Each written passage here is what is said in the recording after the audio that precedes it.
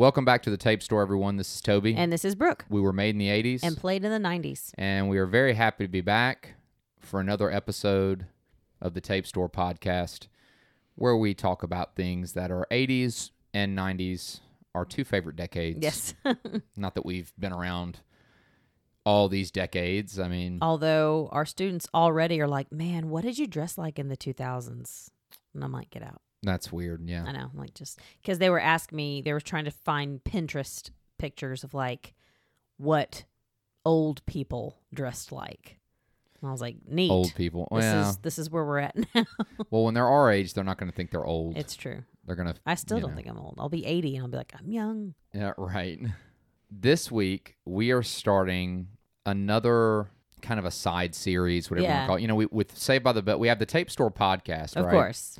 And then we have Back to Bayside, which is our like Saved by the Bell It's like episodes. a series within our, It's like a series within the series, yeah. Well, this week's a special week because we are beginning the first episode of what we are calling the Angel Grove Chronicles. And if you know Angel Grove, California, and that means... The Power Rangers. You were a Power Rangers fan. Yes. Lots of good things coming out of California, I'm realizing. Yeah. Angel Grove was the fictional city, or is the fictional city, where the Power Rangers are based. Yes.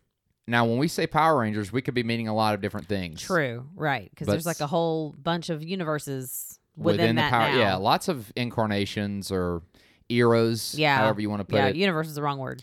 But we're in the 90s. Right. We're a 90s show, Yes. 90s podcast. Even within the 90s, there were several incarnations of the Power Rangers. But the one that I and you, where we really found the magic of the Power Rangers and had the most fun was in the Mighty Morphin Power Rangers era. And when I say the Mighty Morphin Power Rangers, we mean the first, when they first came on the scene. Yeah, like that's it. There are no other. Yeah. No, it's the top. I mean, in my opinion, yes. And I'm not saying there hasn't been any other good ones. I don't know. I think there's Ninja Force, there's been Zeo, there's been Space, there's been I think Jungle Force maybe. It's a lot. I know, yeah. It is. And they change. And I think every generation's probably has their beloved Power Ranger, kids that grow up. But I was very, very fortunate, and you were very fortunate to grow up and be small kids during a time when it was the Mighty Morphin Power Rangers. Oh, yeah. Before we really get into the episode, now the episode we're going to talk about this week is the very, very first one. Yes. Which is called Day of the Dumpster. Not really the best. Well, let's be fair. There's a lot of not very the best moments when it comes to Power Rangers script writing in this particular episode. The Power Rangers is a very campy story. That's baked into the cake, though. Yeah, you have to, you sign on for that. You can't be like, this is corny. Yeah. Like, no, that's what you are here for. I don't think it's at all productive. Yeah. And you're not really enjoying the Power Rangers the way you should if you're going to go up to it with this lens of a film critic and say, well... Right. The acting's not great, which the acting isn't bad, but it's not. It actually isn't, like, especially amongst the teenagers. No, and the graphics are definitely rudimentary. Right. And so, but listen, if you can go into it knowing that it's campy and that's, again, baked into the cake, right, then you can enjoy the Power Rangers for what it is. And it's such a good time. Like, it's just fun to watch. And, like, it's really easy to point out the flaws in something, but I think it's more fun, and it's what we do on this show mostly, more rewarding to find what really works and what's making it something that we're still talking about. The Power Rangers is a great premise. It's actually a great premise. Yeah. And I mean, it's kind of your standard superhero. Well, yeah, but it's no different from... But it's very unique. Yeah, and we'll get into why it is and all those things. And maybe other shows that we feel like it's similar to, other maybe movie genres or types of stories it's similar to.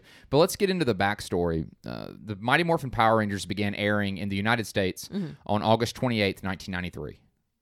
So I had only been 13 for 17 days when it came out on Fox Kids. It's an American show based off of a Japanese show called Super Sentai. We're probably going to say this a lot, maybe at least this episode. And the reason why we're doing this backstory is because when we do another Angel Grove Chronicles, we don't want to do the whole... No. Yeah. But Super Sentai was the name of a Japanese show where they essentially inspired not only the characters, but the footage. There's a lot of footage. And we were having a discussion with a friend of ours on Instagram, like, oh, there's so many shows in the season. And I think it's because there's so much footage that they used from Super Sentai. Yeah, and you can tell when it breaks from what we're filming in America versus what was being filmed in Japan. Yeah, Japan. Yeah, like it's the same, like, because I told Toby, I said, this looks like Godzilla. It's got that. It feels like I'm watching a Godzilla movie without Godzilla being present. It's like a mecha. Yeah. The giant mecha robots mixed with like the kaiju stories. Yeah. Which I think the giant monsters in Japan, which I think is a great I think Japanese contribution to entertainment. It's neat that it has its own like feel. It does. I can appreciate it. It's very similar to a cartoon I watched when I was a kid called Voltron. Haha, yes. Yeah. Okay. And which was, They all drove these mecha robots, these pilots, and they came together and formed Voltron. You're going to see that with the Megazord later. Oh, for sure. So American show based off a Japanese show called Super Sentai.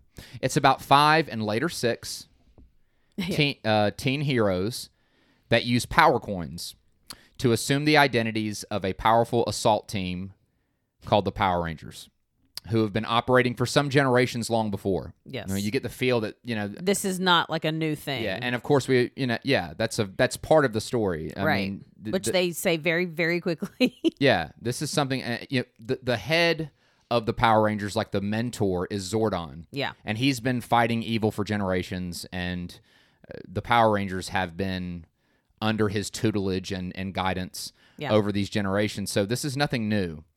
And over time, circumstances often lead to members coming and going. The mantle of the Power Rangers is assumed over time by new people. Mm-hmm. In the Mighty Morphin Power Rangers, and if I refer to it as MMPR, we know what you're talking about. Right.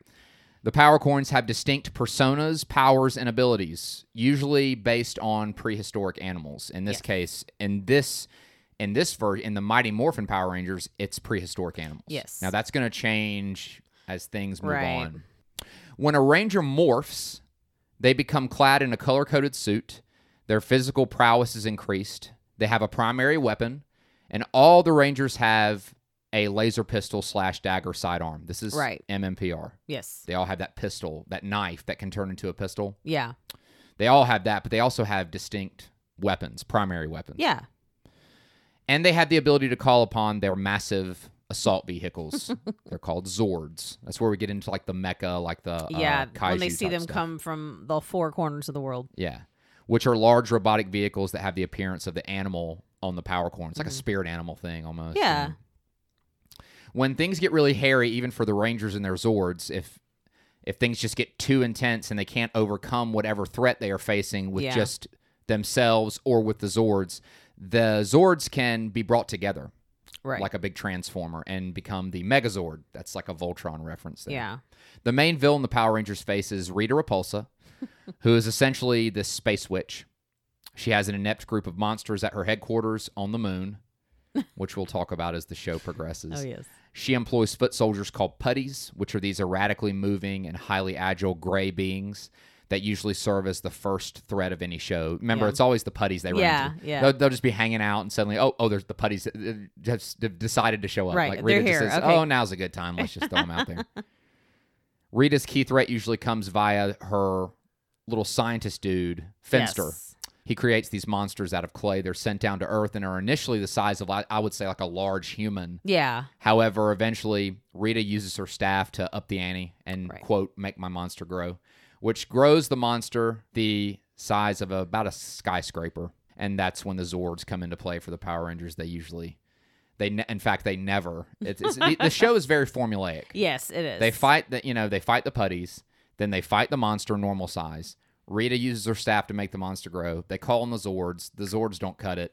Megazord. Then, and then we're good. Each show has a theme with all of our protagonists, sometimes one of them, sometimes a couple of them, sometimes all of them, dealing with not only what they're fighting as Power Rangers, but also a real-world issue. Right. Usually. There's usually some kind of real-world lesson, which is always good. Of course.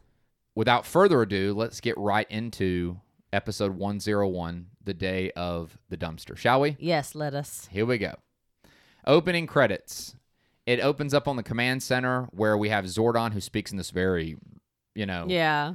because he's trapped in an alternate dimension or something. Right. Like we find out that story. I 100% didn't even know. I was just like, okay, it's fine. He's a face. Zordon I'm here for it. Zordon is talking to Alpha, Bless him. who is like, he maintains the command center. His neurotic, nervous robot. Zordon and Alpha are both essentially the man in the chair, while the Power Rangers are out in the field, getting things done.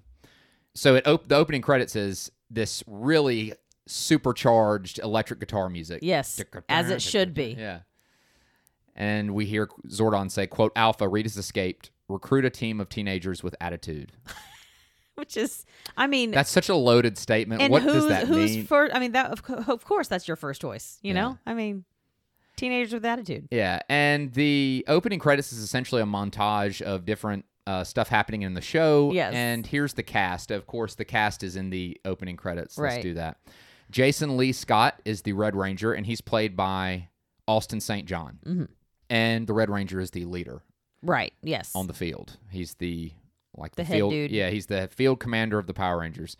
Zach Taylor is the Black Ranger, and that's Walter Emmanuel Jones. Yes. Trini Kwan is the Yellow Ranger. And that is played by actress Thai Trang. Unfortunately, the late actress Thai Trang. Sad. Kimberly Hart is the Pink Ranger, played by Amy Jo Johnson.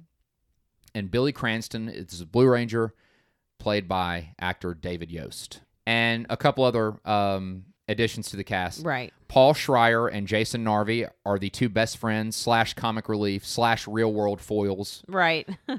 Farkas Bulkmeyer, a.k.a. Bulk, and Eugene Skulovich, a.k.a. Skull. So Bulk and Skull. Bulk and Skull.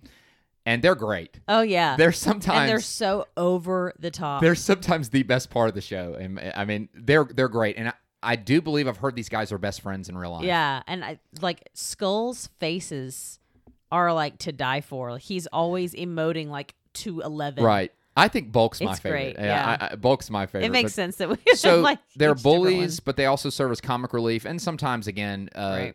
the Power Rangers in a real world situation, usually their foil is Bulk and Skull, and oftentimes, right? Many times, we'll say that. David Fielding plays the voice of Zordon. All right, so we open up on the moon, or this.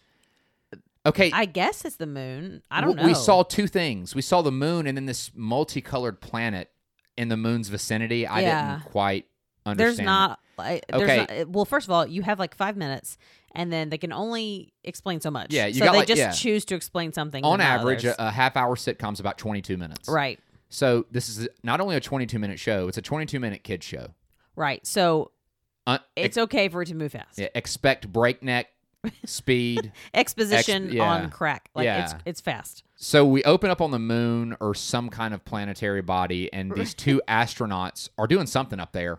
They're walking like they're... I feel like they should be. Well, of course, I don't know a whole lot about, space science. We don't and stuff, work for NASA. But we do know that the moon doesn't really have... Gravity does not work the same way Yeah, it doesn't in space. work, right. The moon doesn't really have an atmosphere like Earth does. Movies. Right, we've seen astronauts, kind of bounce around on there because things are so different, right? Right. These guys are straight up like sprinting on the moon because they see something. They're walking around and they say, "Oh, what's that?" And they start running towards this, what looks like a gold-colored trash can. But their assessment is, hey, looks like a space dumpster. Looks like a giant space dumpster. I'm like, how many space dumpsters have you seen? Right. Where's your frame of reference? Right. It's funny. How is this what you arrived at? And it then, doesn't look. And by the way, it really doesn't look like a dumpster. Not only that, they make another ridiculous statement. Right. Let's open her up. These guys supposedly you'd think work for NASA or something. They don't have to be American. I mean, they have American accents, but they work for someone that requires you to have intelligence. I would think there would be. So why would this be the next step? Now again, we have to find. There's got to be some way to let the bad guys out, right? Not to spoil anything, but we know what's in this giant dumpster. Whatever it is, it's just a wonderful conversation to imagine all the small steps. There has to be, and look, I don't know. I'm not an astronaut. There's got to be some kind of maybe protocol if you find some home. strange artifact. Like it's not. Hey, if you find some kind of strange artifact like a alien space capsule, just open it up. And just see what happens. Yeah, with no support whatsoever. We'll kind of deal with, maybe what happens after that. But heck, open it up. Right. Just, I don't know. Anyway, great. It's funny, especially being an adult watching it. It's funny. They give no thought to it. They open it, and out comes Rita and the gang. Yes, immediately. Rita and her group of, her coterie of weirdos. Yeah. We get from their exposition that they've been trapped for 10,000 years. It's a long time. Yeah, like in stasis, maybe, like cryogenic sleep. I don't know. Yeah. They've been trapped for 10,000 years, and they're now out to cause more trouble. And, of course, they look. And what's the closest planet to the moon? Earth.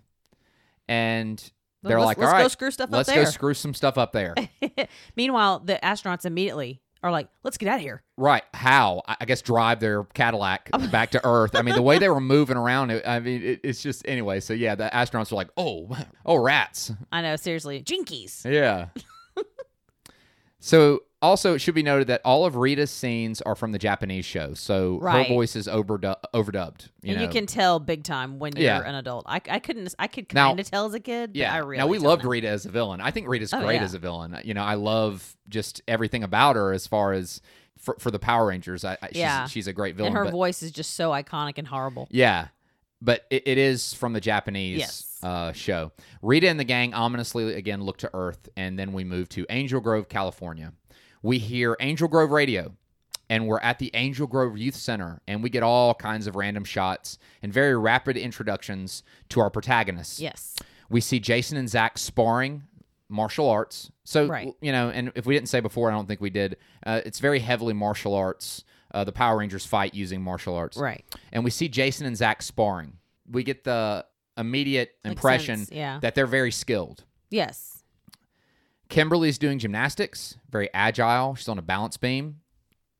Trini looks like she's doing some kind of Tai Chi, like kata. She's kind of in her own zone. In her own zone, concentrated, very, serene and focused. And Billy comes out wearing a karate gi, and he's a new karate student, we find. Yeah. So he just doesn't look quite comfortable in his skin with this stuff. We see that Jason, Zach, Kimberly, Trini, and Billy are all pals, and they're really great kids. Yeah, they seem... They're the nicest kids ever.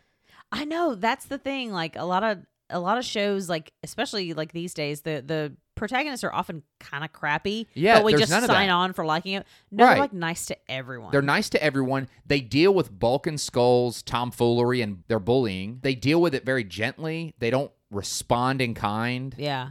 So yeah, it's nice. I mean, it's very even. Almost 30 years later, watching the show, I'm like, I want my kids to act like that. Yeah, that's great. Bulk and Skull walk in.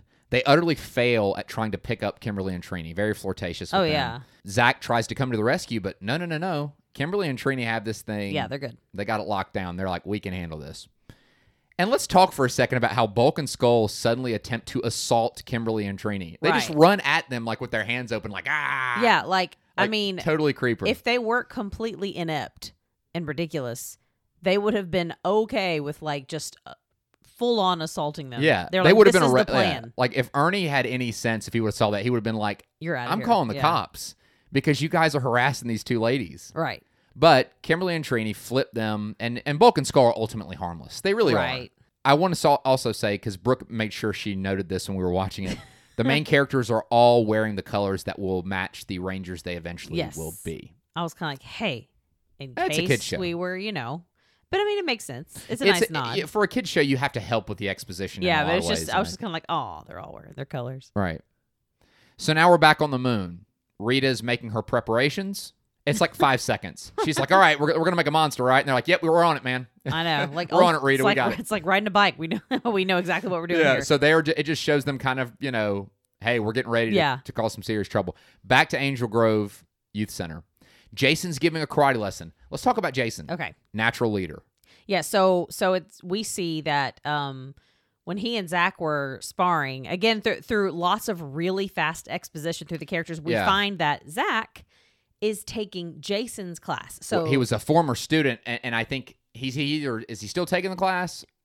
He is either taking it or he did, because they say, "Oh, you were a dancer, but now you want to fight." Because Zach is like, he's got rhythm or whatever. Well, they at one point when they're sparring, Jason compliments Zach. Yes, and he goes, good job or whatever, and Zach goes, "Hey, you taught me." So either Zach's like a protege that is like kind of maybe reached his potential, or he's still a part of the class. But Jason teaches it though, a karate class at Angel Grove Youth Center. Right.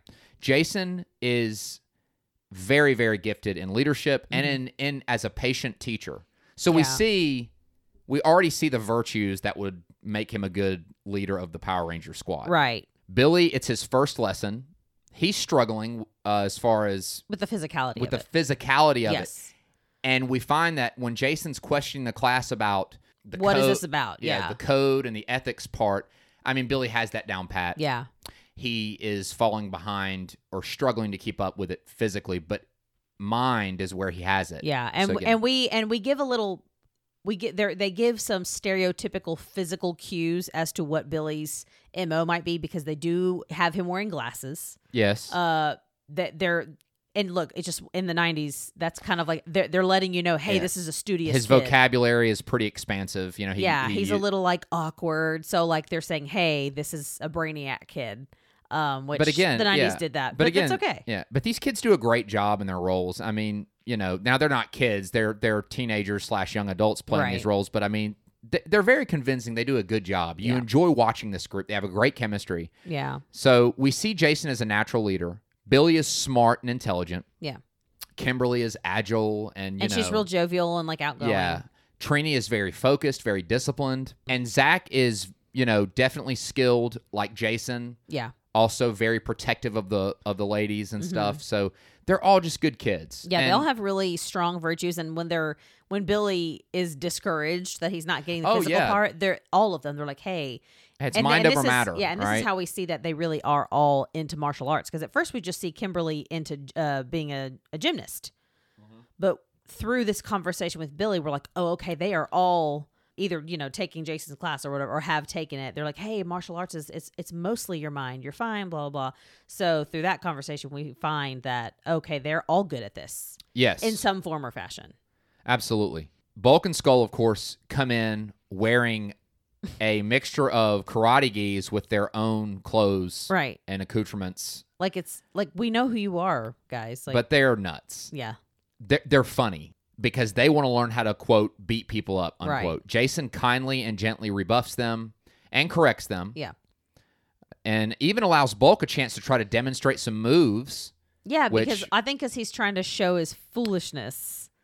But in a way that he would think is showing off. Look, Jason is like, look, okay, I'll give you some floor to, maybe we should move you on to the advanced moves. And like, yeah, I think so. Bulk and Skull make a fool of themselves, but Jason and the gang don't capitalize on it. They're good kids. And we can make all the campy 90s jokes we want, but look, it is good to see kids being nice. It is. It's really good to see kids being nice. Because people can be so mean. And kids can be really, really, because there's an immaturity there with many kids, not all, but there's an immaturity there where they don't quite understand the impact of their actions. And it's just good to see some disciplined, kind kids that even deal with tough kids like Bulk and Skull or difficult kids the right way. After Jason's class, the group heads over to get a snack, and as Brooke said, even with Billy struggling with the physicality, they're very encouraging. They come around Billy, and this is where we also meet Ernie, who runs the snack bar at the youth center. We don't have time to really see what Ernie's about, because what ends up happening as soon as it's almost like it was a cue. He goes, who ordered the spinach juice? And then blah, blah, blah, blah. As soon as he says spinach juice and Billy raises his timid hand, immediate earthquake. Yeah, it's an earthquake. And it's funny because I don't know why the way he said who ordered the spinach juice. Yeah. It's just funny because he was like, who would order this crap? I know. And of course it was Billy. It was, I don't know who quite raised their hands. I thought he it might have been, but the earthquake hits, leading Ernie to tell all the kids in the youth center to stay calm as he, thrown off balance by the earthquake, proceeds to smash Bulk with a plate of milkshakes, which almost looked intentional. Almost looked intentional. It looked like the pie in the face. And you hear me goes, oh, sorry, Bulk. Bulk doesn't really have time to. He's just like, well, this is how I am now. But he's thrown off balance But instead of like maybe dropping them, it almost like he slam dunks them onto Bulk. It's almost a wonderful hit. It's fantastic. Oh, sorry, Bulk. We see panic ensue in Angel Grove. We then move to a building in what appears to be in the middle of a desert. It looks very futuristic. It is the command center. Yes. Where we meet Alpha 5 and Zordon. Alpha runs the command center under Zordon, who's this floating head. A little bit of backstory here. Zordon is as we've already said, the mentor. Yes. And he kind of has all the details and the knowledge about the things that are going on outside of Earth. Right. He knows it's Rita and immediately asks a strange request of Alpha. You ready for this one, Brooke? Yes. He says to Alpha, quote, "Teleport to us 5 overbearing and over-emotional humans," unquote. Which is not at all how I would... One, that's not who I would want to give. Right, like he's phrasing it the absolute worst way possible. And that's not... Jason, Trini, Kimberly, Billy, and Zach are not overbearing or even really over-emotional. They just seem to be like a group of good kids. Like, I guess he's are very gifted. He's basically trying to say in a different way than he did in the opening sequence that they need teenagers with attitude. But he's saying it the absolute worst way because I'm like... Not even with... How about... I mean, I think... It just sounds like you're asking for the villains of the show to come and help. Let's get the worst possible people together and give them an immense amount of power. Yeah. I would think maybe why not 5 pure-hearted and morally strong young men and women? I don't... Right. Like, I mean, I would assume that if I'm making the choice to find people to fight evil and not be corrupted themselves, overbearing and over-emotional would be very low on the list, if on it at all. Yeah.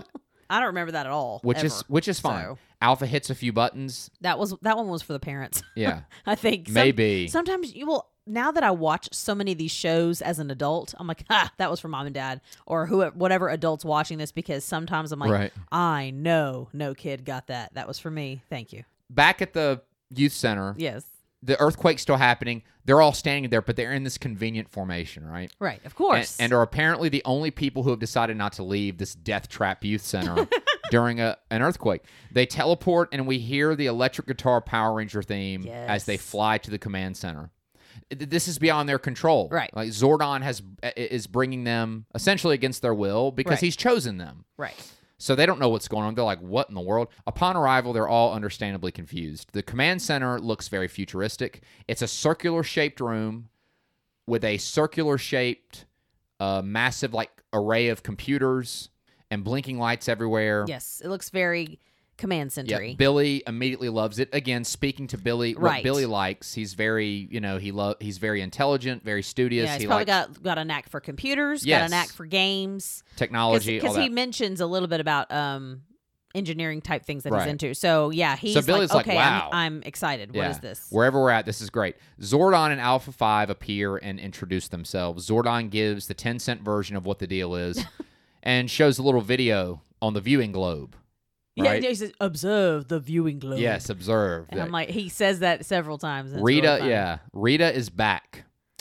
She's attacking Earth now with her group of baddies. Rita's been a problem, I guess, for a long time. And nobody, and amazingly, she's never been defeated or completely defeated. Right. They just put her in a space dumpster. Yeah, they just. Which that raised a question for me. I was actually like, okay, so are we assuming that the Power Rangers haven't been around for 10,000 years, or have there been Power Rangers just defeating different other types of evil? Yeah. So that actually made me wonder. Right. And not that it's super duper important. Maybe. But I did wonder. Maybe the mythology of the Power Rangers has been fleshed out more over the years. True. I just know when I was a kid, I just knew that Zordon fought a long time ago. Yeah.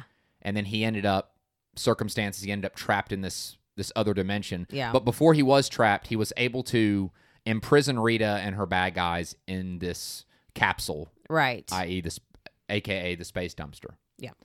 Zordon informs the teenagers that they are chosen to form an elite team, and without really giving them any kind of choice, he just zaps morphers on their belts.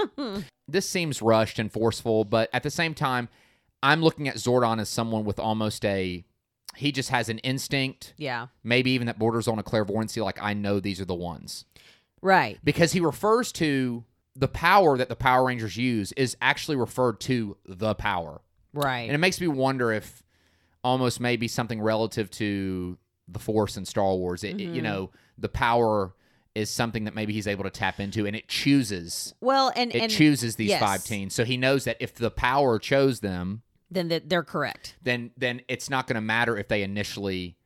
It's not going to matter how they initially feel about it, which we do know they initially protest, right? Of course, they turn it down. They say no. It is a typical hero's journey trope to Go ahead. have the call to adventure. So this is the English teacher coming out of me. Right. The call to adventure, refusal of the call, and then oh, really? The refusal's yes, on there? That is an actual step. Wow. It's not always present, but it is a tried and true trope of the hero's journey. And then they I wonder if they accept it with a mentor. I wonder if they okay. Now I need to go. Now I probably need to go and map out. Yeah, this it's whole interesting. show. And That's of good. course, now, there's a lot more steps, but this is where we're at. Yeah, I think this was probably if I were to actually look at the hero's journey, I'll have to post this on Instagram, like an actual hero's journey circle, because I just taught it. But they would probably be at the acceptance and minor first battle part, because this first episode is their first it's their first time. It's foray their first foray into herodom. So I don't know, when you said that they refused, I was like, oh my gosh, this is the hero's journey. It just hit me.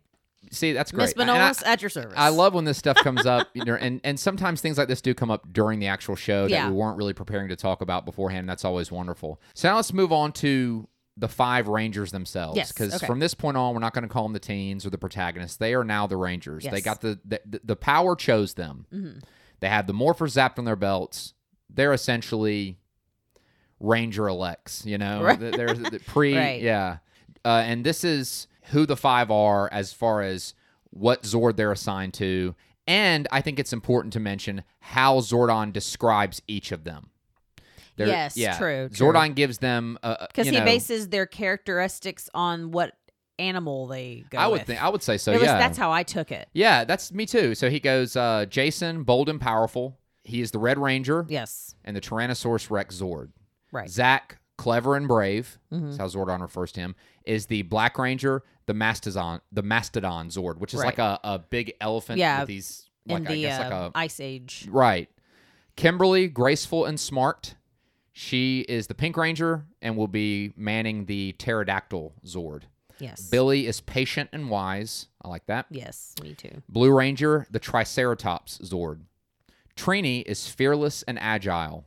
I like that too. Yeah. I love Trini. Trini's my Yeah, favorite she was forever. great. I had a little jumpsuit of Trini as a wee one, and I wore it a lot. It was upsetting. Cool. She is the Yellow Ranger, the Yes. saber-toothed tiger Zord. Zach and Kimberly give Zordon a hard no right away. But Jason doesn't want to give an answer yet. He doesn't want to leave. In fact, when they go to leave the command center, he's kind of just still standing there.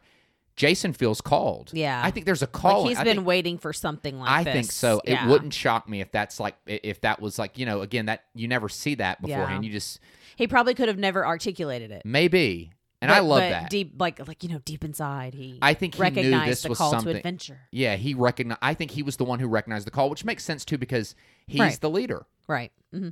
Zordon allows them to leave, giving the line, "May the power protect you," which means for Zordon, the choice has been made. Yeah. Okay. And he lets them leave with the morphers. At first glance, it might seem stupid. Yeah. Like, we just gave them the morphers. And That's what you said when we were watching. You're like, did they just walk off? They just walked off with the thing that he it's not like they said, "Here, take it back. I don't want." They walked off with them. Right. I think Zordon's playing the long game. Yeah. He seems to know that these kids have what it takes, and we know that they do.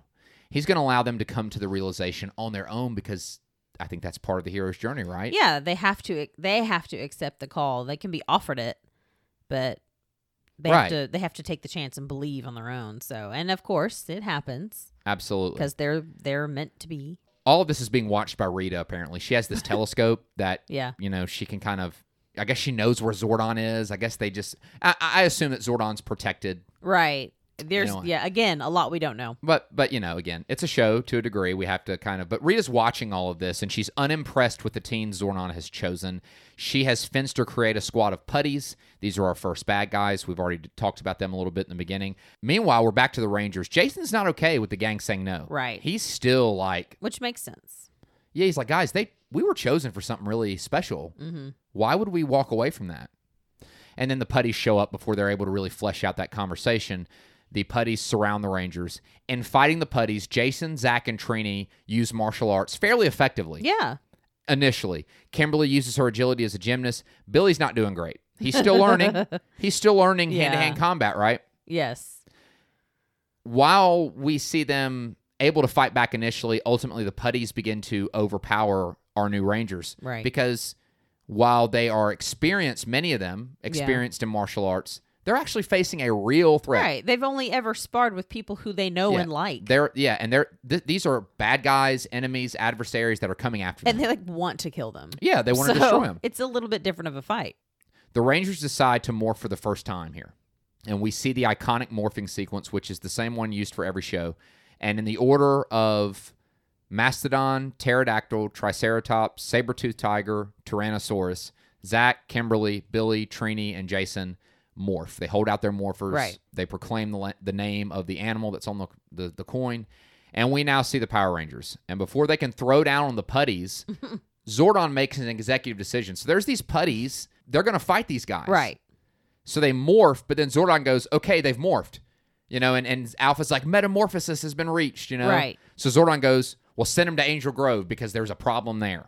Yeah. So there's putties that just got left in the desert. They're problem there. they probably were like, oh, thank God, because they morphed. They would have got us. That's funny. Rita has sent her lieutenant. That's how I refer to this guy as her lieutenant. The golden armor-clad, wolf-like creature by the name of Goldar. Who looks like, I don't know, like an Egyptian, looks like, whatever. He's got like he has this an gold Anubis armor. type vibe. Yeah, maybe, yeah. But like not. I didn't even think about that initially, but that's probably a better description. That was always my first thought. I thought it was like, weirder. Well, is Anubis a wolf? Anubis is a jackal, I believe. Okay. He's like a dog-like creature. Yeah, okay. Yeah, with the gold headdress. Yeah, so that's what makes me think Goldar of is it. this, he's clad in this golden armor. He's not as bumbling as he's bumbling. He's bumbling to a degree, but he is pretty serious. Yeah. He's also. a little fiercer. Yeah.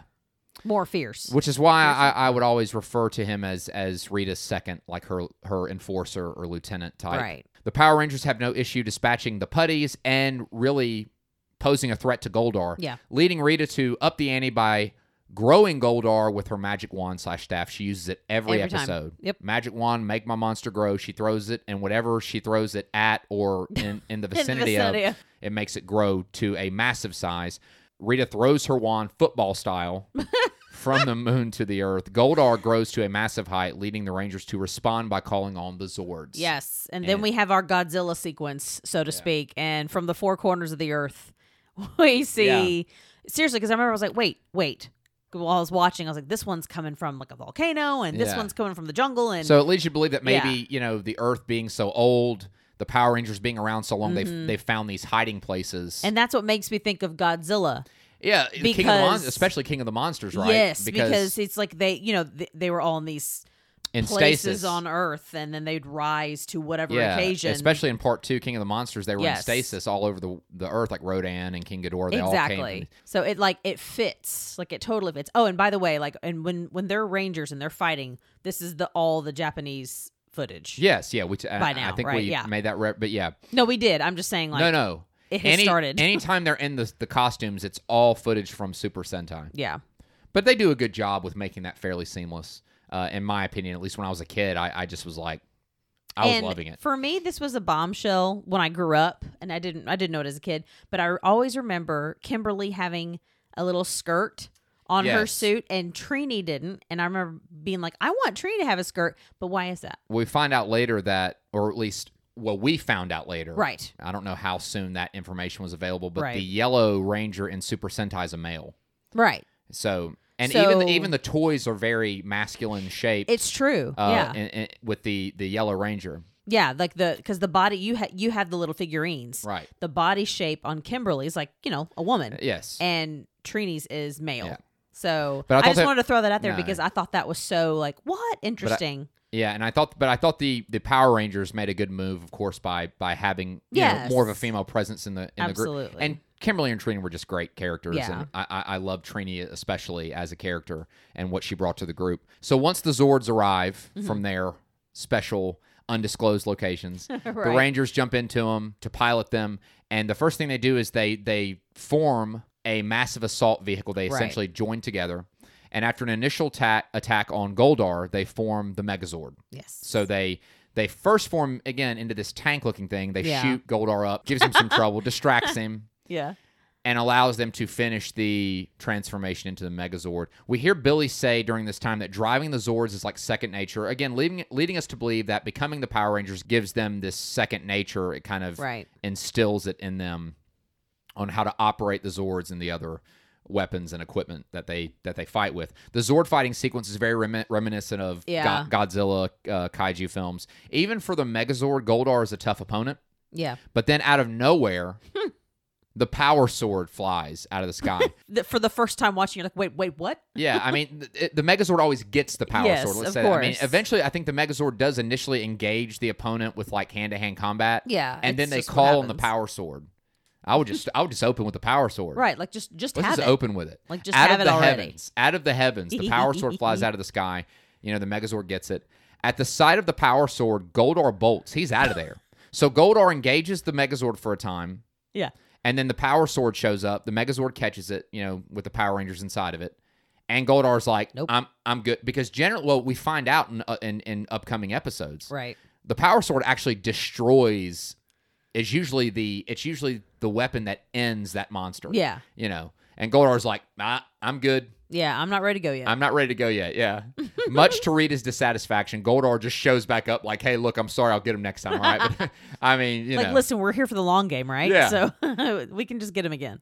Rita berates Goldar and leaves, complaining of a headache. She storms off, remember? She's always what's great about Rita that I now recognize as an adult is like I feel like that's just what happens as an adult. You're like, golly, like she's just always like, oh my god, she's just really massively irritated. Yes, most of very the much time. so. It's not so much that she's evil. She's just like, I'm just real irritated, and I kind of love that about her.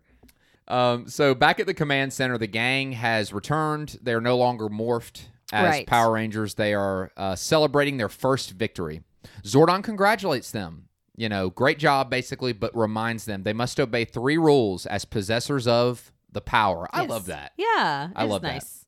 It gives it almost like this, like the power. It's not just this technology, Right. the morphing technology, or you know, these robotic Zords. There's a greater, maybe a spiritual, something that transcends technology. Yeah, a greater good. There's the power again, a Yeah. greater good, right? There's 3 rules to those who are gifted with the power. Mm-hmm. 1, never use the power for personal gain. 2, never escalate a battle unless forced to. Mm-hmm. And 3, a Power Ranger must keep their personal identity a secret. And I just think that's Those are really perfect. cool. Yeah, that's cool. Perfect. And again, I think something that makes the Power Rangers a unique, you know, group of superheroes. You know, Yeah. they have rules, they have a code. And I think what helps lend it, because I know we talked about, we said we'll talk about it, about how this compares to other superhero type scenarios. Right.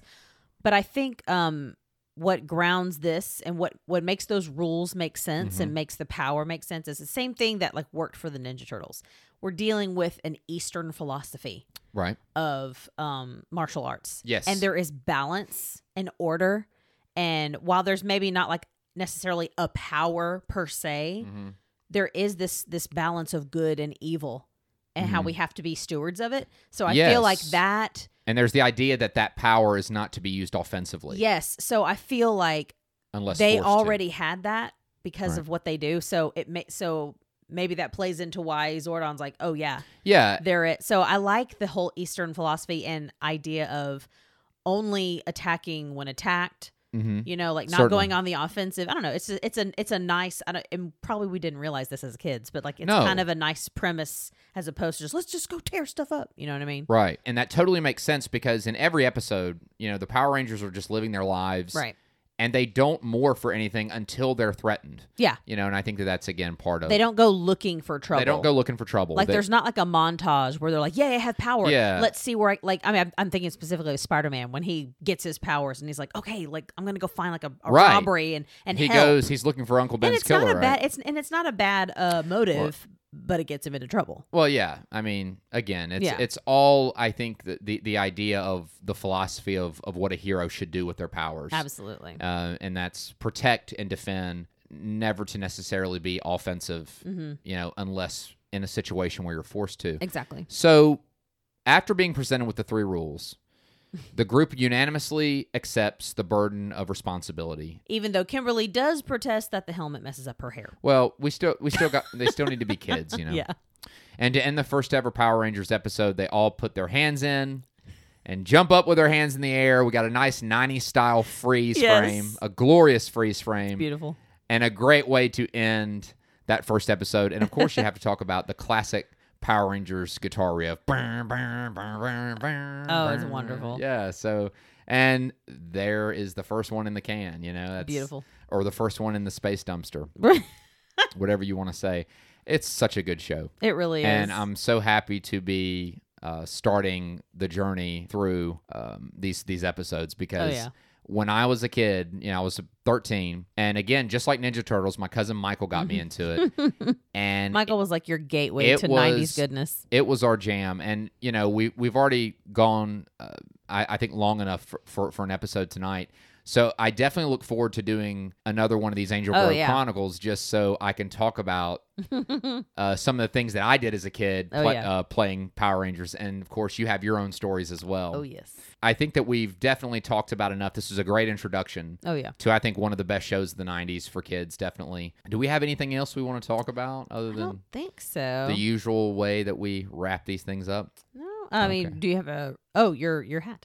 Oh, my hat. I do have a 90s relic, essentially. I'm wearing a Mighty Ducks hat. Yes. This was a 50-cent hat at a thrift store. That's incredible. It is. It's poor thrift store. They don't know the stuff they have. No, it's a 47 brand, and they had I guess somebody gave a bunch of hats away, and it was in this big like Rubbermaid container, and it was like hats 50 cents. I got this hat along with the Indiana Jones hat. Yeah, that's a cool hat. And I think I got a couple more, but this one was one of the babies, one of the good ones. Yeah. And can we just say for the record, during this, COVID-19 time, I miss thrifting so much. No, yeah, we can't. Our thrift stores are closed. Yeah, I mean, and it's good, but, oh, man. Some must be open because we have some friends on social media that are still able to go out and do those things. Yeah, not in our state. But not in our state, no. But, yeah, they're closed, and they should be. I support it, but, man. It's tough. It is. We miss it. I didn't realize how much I loved it until it was gone. Definitely looking forward to getting back out there and getting that part of normalcy back. Exactly. Certainly.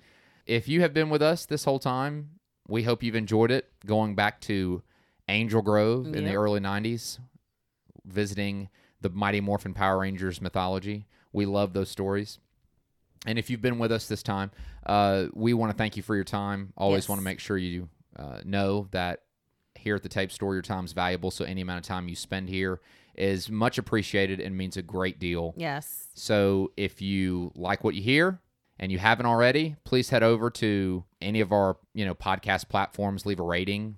Yeah, I know Apple Podcasts it's pretty easy to leave a rating. I don't know how to do that on Spotify. Yeah, but there's a lot of, so the ones of you that have given us ratings, we appreciate you so much and thank you so much, and we are so glad to be part of your day or night. Yes. It really means a lot to us. Yeah, it means a lot that anyone would listen to us, right. I mean, because we'd probably just be here at night talking about these things anyway if we didn't have these microphones. So it's really neat that you guys are along for the ride. Yes, as always, we hope that the show just makes you laugh, makes you remember a time when things were maybe simpler, easier.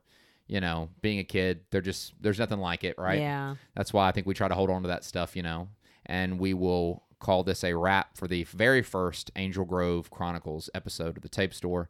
And until we see you next time, hit us up on social media. Yep. We're on at the Tape Store Instagram. Mm-hmm. This is Toby. And this is Brooke. Bye, guys. Bye. More phenomenal.